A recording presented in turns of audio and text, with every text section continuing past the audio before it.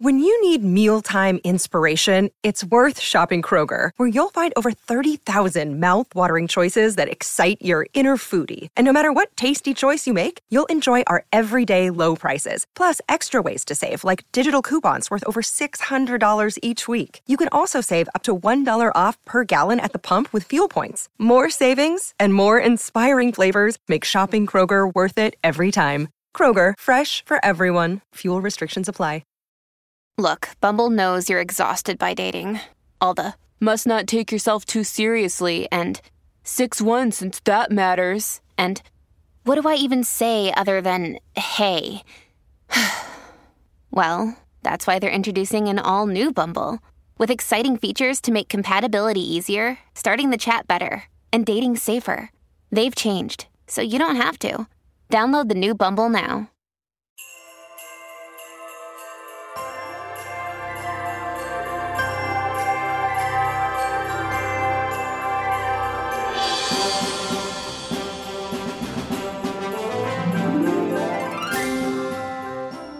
Ho, ho, ho, hello, and welcome back to a bonus episode of Bah Humbug.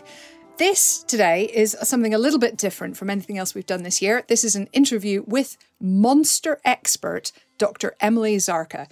She's the host of PBS's monster documentary series, Monstrum, going into the mythology of all our favourite monsters.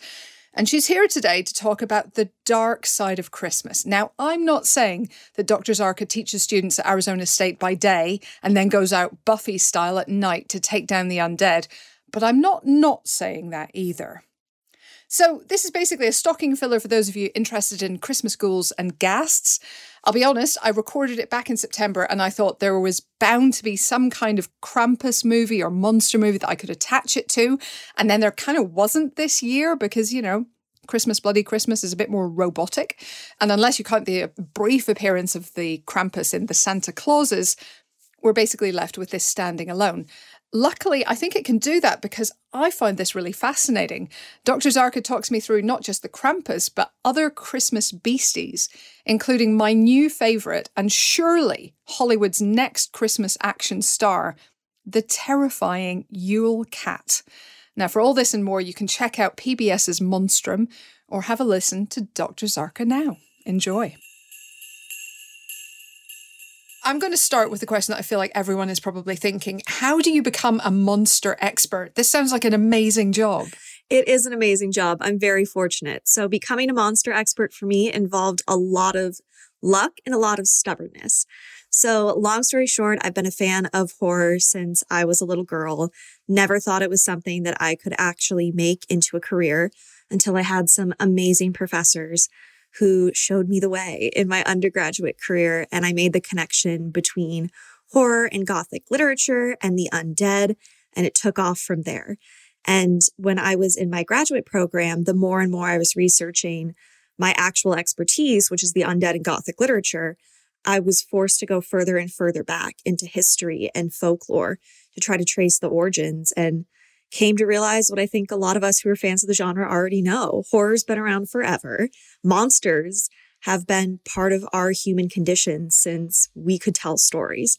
And so I decided I was going to commit to helping tell those stories as a monster expert. That's amazing. And you're so right. I mean, it is all interconnected. And so many of these, you know, what we think of, I think sometimes as modern, quote unquote, monsters from the movies, like do have roots like hundreds or maybe thousands of years beforehand, right? Absolutely.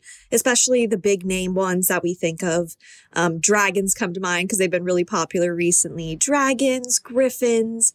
Again, undead of all kinds. So vampires, mummies, zombies, all of that stuff has been around for forever. And again, I think that just speaks to the importance of monsters, is that they might fade into obscurity or there might be trends with them, but they never fully disappear. It's very rare for a monster to kind of fade by the wayside completely, especially with fans of fantasy and horror who, you know, pull them out of the depths even, and stuff like Dungeons and Dragons might bring back, you know, a more obscure creature. And I, for one, love that. I think that the best monsters are the ones that are able to adapt to our current times.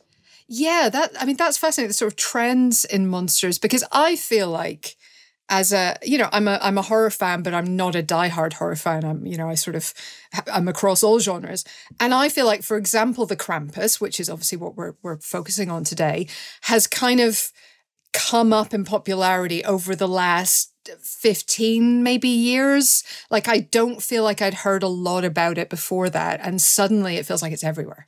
I would agree with that. So I think, again, Krampus is a fantastic example because Krampus has been around for hundreds, if not thousands of years, which is fascinating. But you're right that we as a global society are only recently becoming aware of Krampus because of things like the internet and because of the emigration and immigration of different people from the Alpine regions who have those stories as part of their history as they spread around the globe and started, being proud about their own stories. We get more Krampus runs.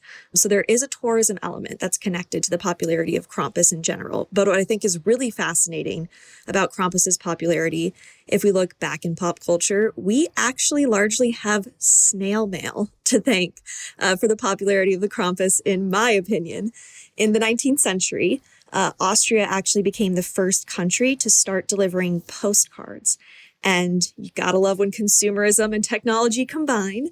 And they decided to start making these bright red postcards with these crazy illustrations of the Krampus monster on them. And that's actually the first time we see the monster labeled as Krampus, very obviously, as like a singular creature. 19th century. Wow. Yep. Okay. So the postcard delivery, I think, started around late 1860s. And then the Krampus postcards a couple decades later. But the great thing about any kind of print culture, of course, is now we have this record. We have this tangible thing that could be shared amongst families in different parts of the world, but also friends. And they became kind of a collectible item. And if you have the chance, anyone listening, please look up the Victorian Krampus postcards because some of them are hilarious with Krampus, with babies, but also very scantily clad women. And it's just such a weird, fascinating part of pop culture. And I love it so much. So this is not quite as simple as, just a simple reverse on Santa. It's not like Santa brings you toys and Krampus brings you coal. No, that's how it became eventually. Right. I think the biggest misconception about Krampus that has circulated as a myth in the 21st century is that it is connected to some kind of ancient pagan fertility rite. There's actually no evidence that that's the case. Right. Originally, the concept of Krampus didn't even have that name. And the Krampus figure itself is known by many names even today. But before we really had a static image or a stereotype of Krampus, it was largely just a wintertime boogeyman that parents and adults used to threaten children to behave during the cold winter months when they're inside more, where food might be scarce, they might be a little more uncomfortable because it's cold. And over time, you gotta love good folklore, you gotta love good monsters. People started dressing up in these, scary figures. So that's where we actually start seeing, with the costumes, obviously, the sort of myth becomes more tangible. And that's where we got the standardized features with the horns, the long tongue. And of course, there's a really interesting artistic tradition that emerges from that as well. So we have all these crazy looking Yuletide monsters, and no one's exactly actually sure when Krampus became directly connected to St. Nicholas. We don't have that pinpoint moment in history.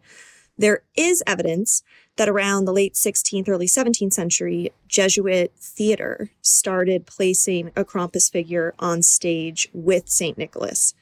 Oh, okay. In theatrical performances. Right. And even before that, I think that's a very likely sort of explanation, is associating this thing that looked kind of devilish or demonic with a largely Christian tradition.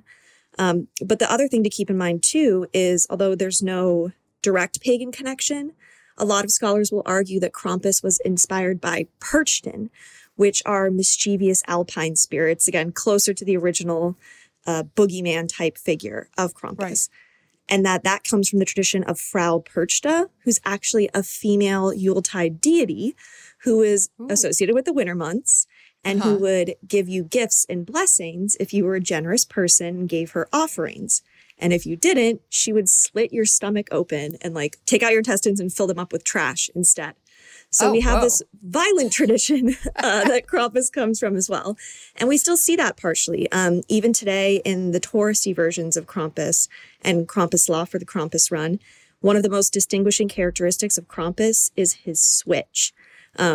I read some stuff and talked to some people where it's like, you can't have a Krampus without the switch. There needs to be that threat of violence or beating, like you mentioned. So yeah, it goes beyond more just like Krampus is going to give you a little hit with a stick if you're a bad boy or girl around Christmas.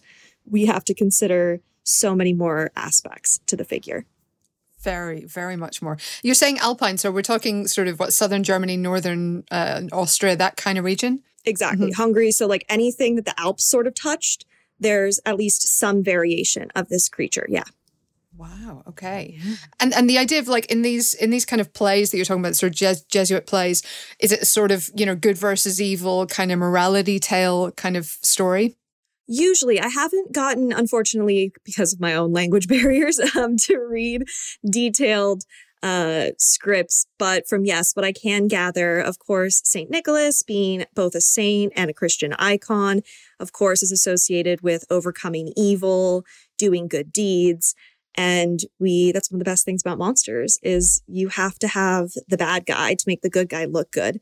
So, of course, again, if you're already sort of trained in the Christian tradition to recognize people who are hairy or have like long tongues or serpentine features or horns like a goat or a ram, then associate that with the devil. When you see an image of that on stage, even without having them say anything, you're going to assume that they're evil or bad. And they sort of doubled down on that. And of course, this is something that didn't just happen in that region of Europe. And we see a lot, time and time again, of different religions when they enter into a particular country that was unfamiliar with that spiritual practice. It doesn't make sense a lot of the time to completely eliminate all those older spiritual practices and folk traditions because people aren't going to like their entire histories being erased. So there's ways that places like the Catholic Church have sort of adopted a lot of those traditions, like the Perchten, which became Krampus, and sort of painted it with an additional veneer of elements of their own religion that they can borrow from. And this happens with trolls, this happens with dragon, this happens with so many different things. Well, yeah, one of the things I was going to ask you about, because I was reading up on your work, and Yule Cat also came up as well as Krampus. Tell us about Yule Cat. I love the Yule Cat just because, again, I just love monsters in general. But the Yule Cat we can think of, if we really wanted to, as a slightly less, I don't want to say aggressive because it does kill people, but a different variation of this Perchten or Krampus or dark Yuletide figure that's endemic to Iceland. Okay. So the Yule Cat is only from Icelandic tradition, which is really interesting to consider. But Iceland briefly actually banned dogs. And even today, you have to have a special license. So there were a lot more cats just roaming around. That was part of Icelandic tradition. And the Yule Cat comes down in the wintertime around Christmas and will peer in the windows of people's homes. And if you have not yet received new clothing, it will drag you out and, attack you, probably eat you. And this is a threat to both children and adults, which is something that Krampus also falls into as well. And how I read the Yule Cat tradition with the clothing, which is really interesting, is to promote finishing the clothing trade. I mean, clothing and wool production was a huge part of Iceland and still is, of their economy, both internally and externally. So it was a way to get people to actually get their work done, essentially on time. And that serves a really practical purpose too, not just monetary, but people need warm clothes to survive. That's a very good point. Yeah. Yes. And the other really interesting thing I think about the Yule Cat in that spinning and weaving tradition is that families would do those activities or communities around the fire. So it became part of storytelling, part of education. It was a way for intergenerational communication to occur. So again, what happens when we get people together? They tell spooky stories. So I just like to imagine that, everyone's gathered around this fire doing their work, and whoever was the original storyteller was like, hey, I'm going to take something we're familiar with, cats and this Yuletide monster tradition, and I'm going to make a cool story, and it's going to start spreading. And that's how we get iconic monsters. Yeah. So we don't have, to the best of my knowledge, a Yule Cat film yet, which I think is a massive oversight. Hollywood, if you're listening, come on.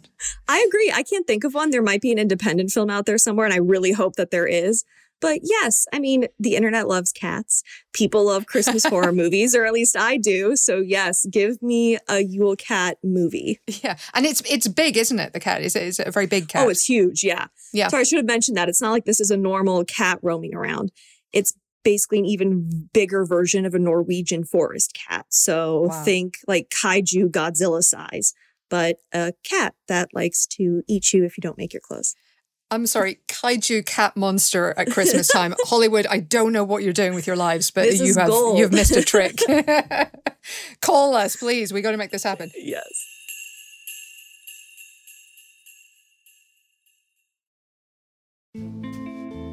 Hello, I'm Martin. I'm Sam. And every week we get together on our podcast Song by Song to discuss the music of Tom Waits.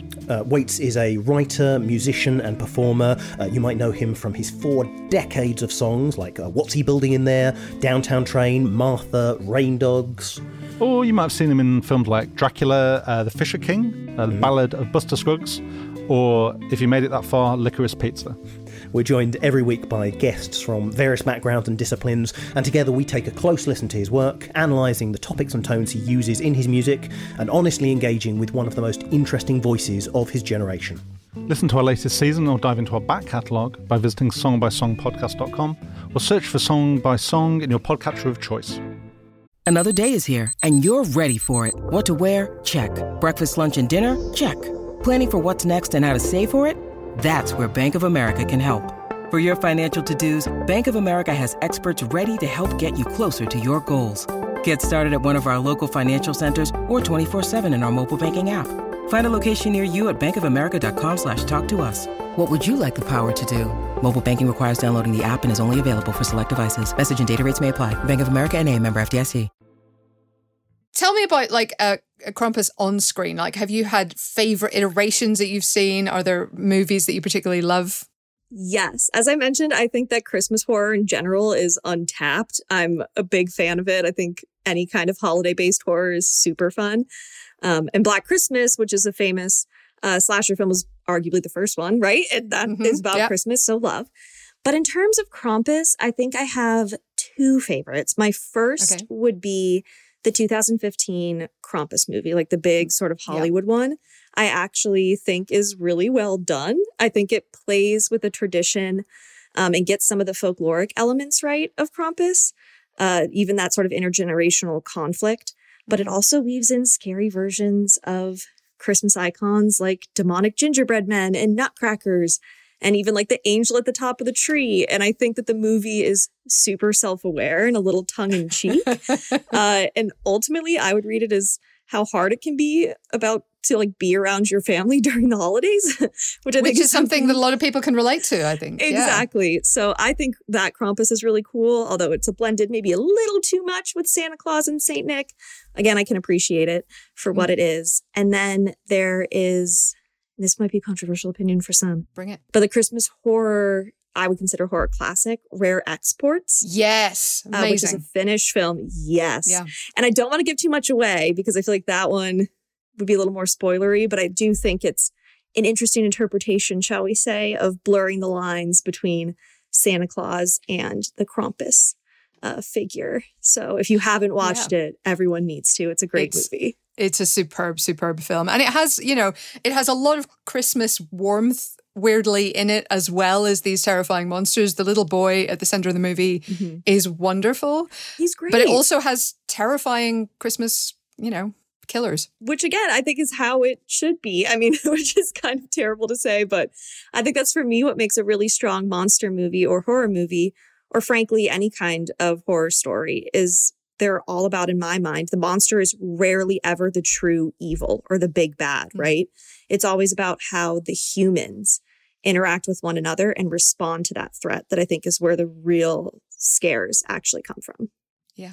I'll be honest, almost entirely as a result of Rare Exports, I had it in my head that Krampus was a Scandinavian phenomenon. But again, these traditions do travel, so I'm not that surprised by that. And it does make more sense that it would have come, that film, from Scandinavia than, California, just because it makes more sense that it would have sort of spread laterally that way. But yeah, I guess the thing we should warn people about too with rare exports, there's a lot of nudity. Surprising amounts. Surprising for amounts. a Christmas movie. But hey, you got to teach the kids sometimes. So.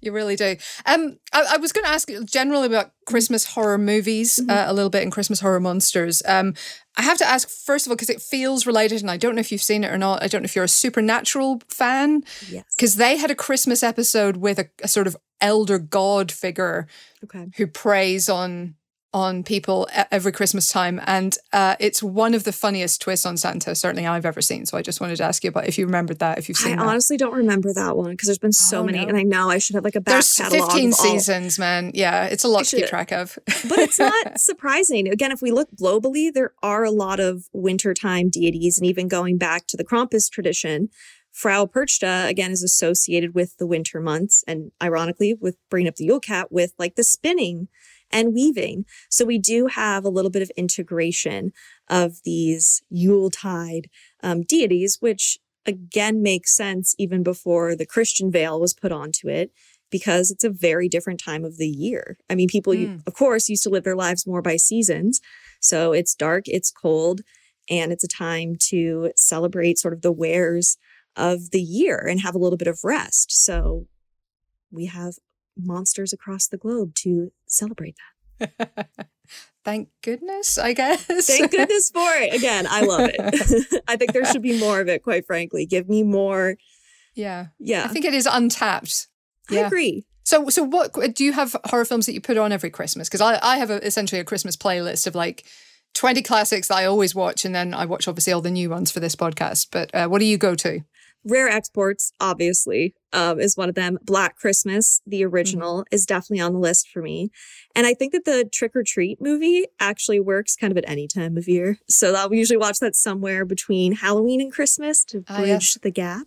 But what are some of your best horror Christmas recommendations? Well, actually, I have a Halloween Christmas bridge as well, which is I think The Nightmare Before Christmas comes into season, as it were, on November 1st and remains in season until December 24th. Which is great. So I will watch that somewhere in there.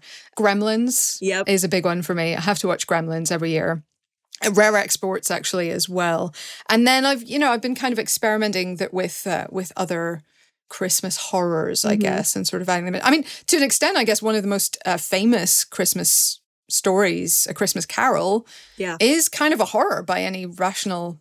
I mean, there's a ghost very prominently at the center, so you could definitely argue that. I think there's also an argument to be made that Home Alone could be a horror movie. Yeah.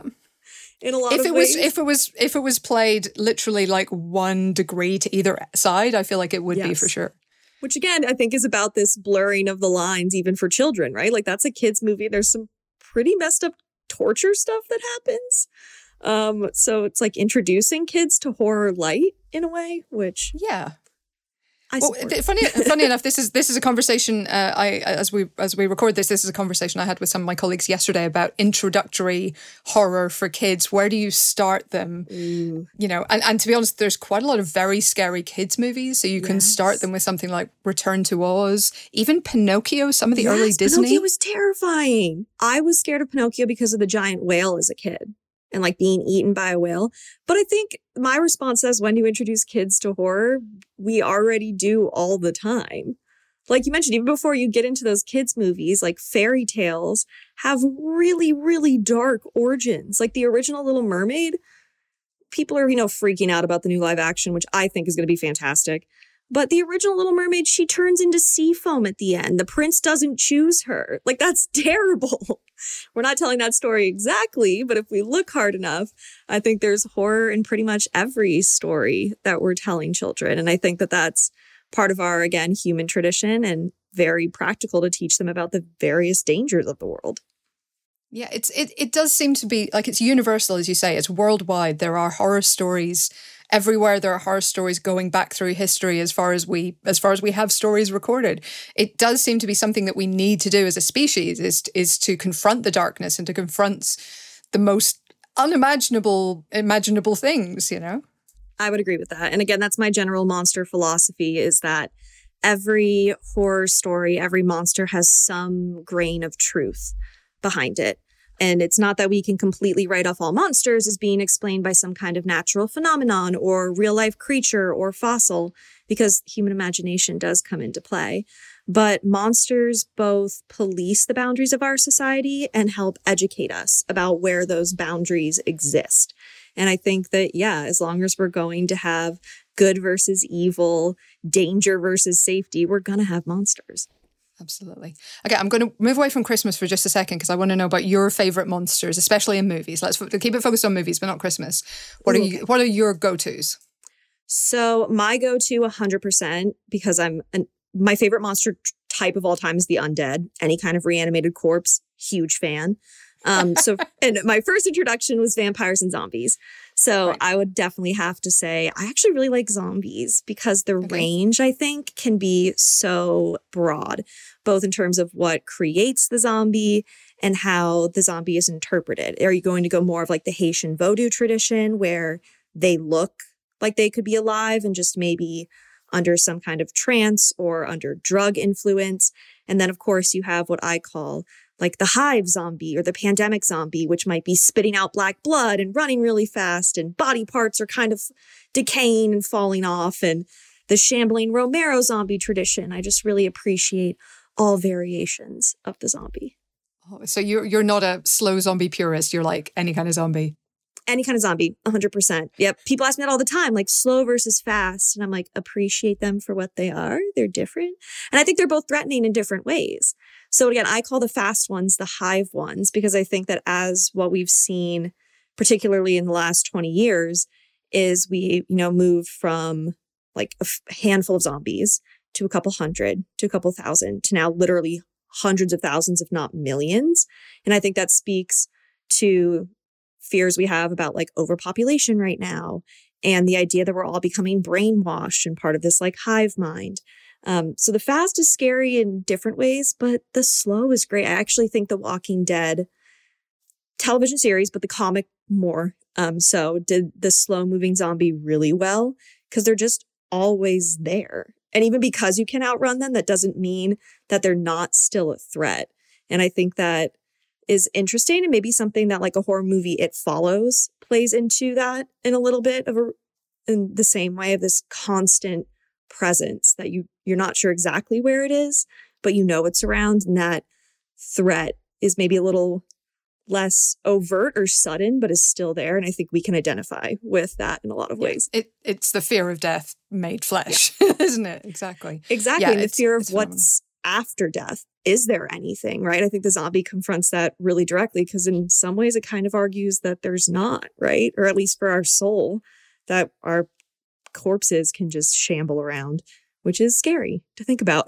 Very scary. Okay, so final question, because I did promise not to keep it too long, but what has no one done yet that you'd like to see? Is Yule Cat the answer? Or are there other kind of variations on maybe the Krampus or Christmas kind of horror that Hollywood is ignoring?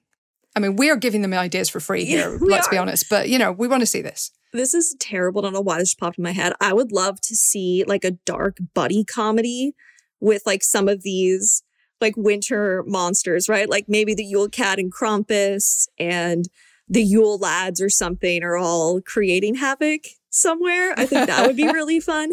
But frankly, my answer too is that I'm not the best person to ask. I think that we need to be looking to marginalized voices to be telling those stories. And that's where we're going to find the best content. And I've always believed that the best horror comes from people who haven't had a chance to speak their stories.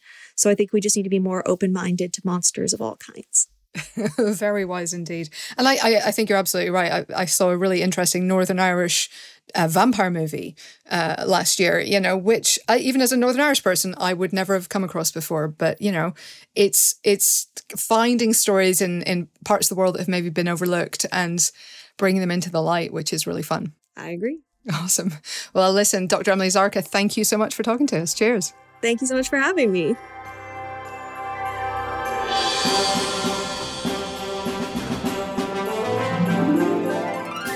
Well, that's it for this episode of Bah Humbug. Please join us next time for more Christmas movies madness. In the meantime, I've been your host, Helen O'Hara. This podcast is edited by Ben Williams and produced by Kobe Omanaka for Stripped Media.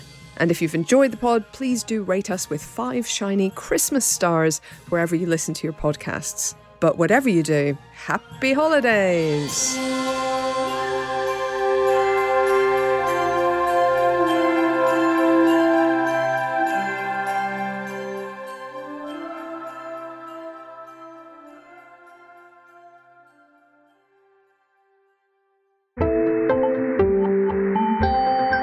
You just heard a Stripped Media production.